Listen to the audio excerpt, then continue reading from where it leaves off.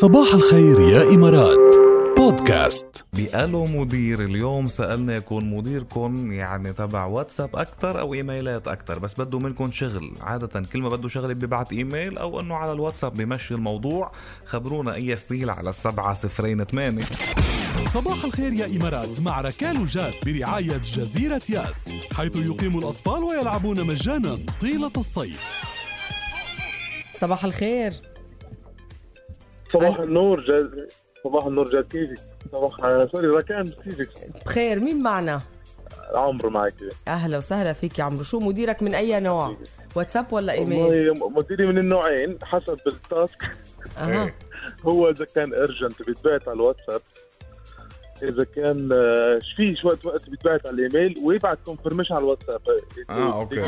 بدي يتأكد إذا وصل الإيميل. المشكلة مش هنا، المشكلة في طريقة الرسالة يعني. طيب شو كيف طريقتها؟ سواء على الإيميل هي يعني بأسلوب كيوت ولطيف ولا بأسلوب روت يعني. هي الفكرة إن أوكي سواء إن إيميل أو واتساب، بعرف ممكن الإيميل يكون شوية أوفيشال ويكون فيه شوية هيت يعني عالي، لكن كمان الطريقة يعني كايندلي استخدام بعض الألفاظ بتخلي الكوميونيكيشن أخف والطريقة مقبولة يعني. طيب أسلوب مديرك كيف إجمالا كويس ولا ها؟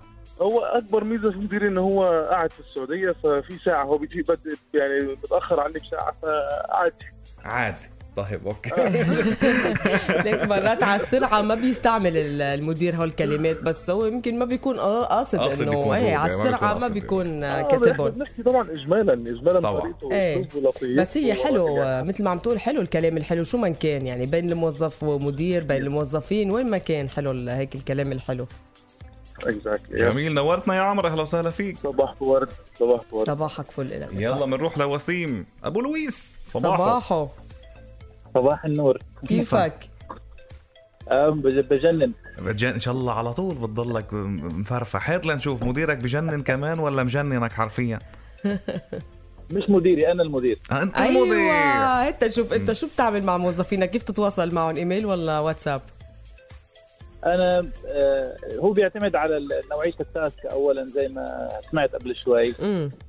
بس إن اجمالا يعني انا بفضل الايميل اكثر. ليه؟ لانه ممكن بعض الاحيان التليفون اللي عم ببعث له او بيبعث لي خارج التغطيه.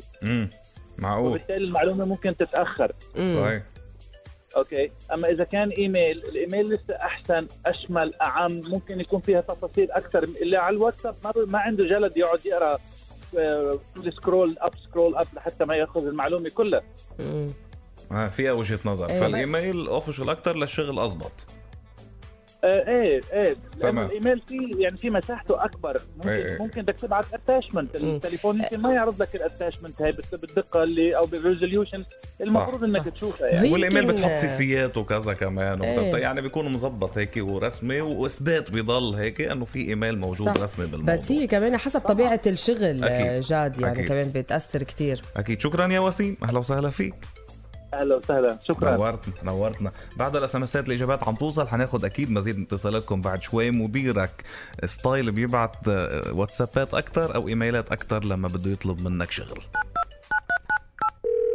الو مدير.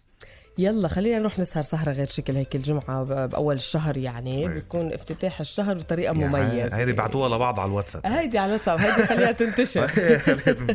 يعني ترانيم إيفنتس عم تقدم النجم أيمن زبيب بالصوت الحلو والأغاني الحلوة بسهرة مميزة. رح يكون ليلة الجمعة 1 يوليو بمطعم الكوفة دبي. لتحجزوا رح أعطيكم رقمين.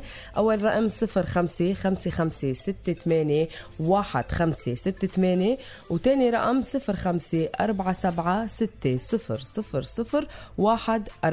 وأكيد هالحفل رح يكون برعاية راديو الرابعة. شو بعمل لك أنا حبيت. أيوة. ومش قادر افتح لك البيت.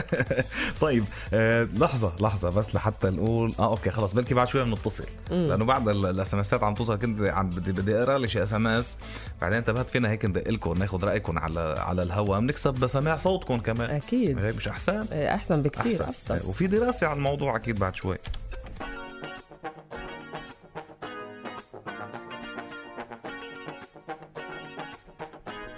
نانسي عجرم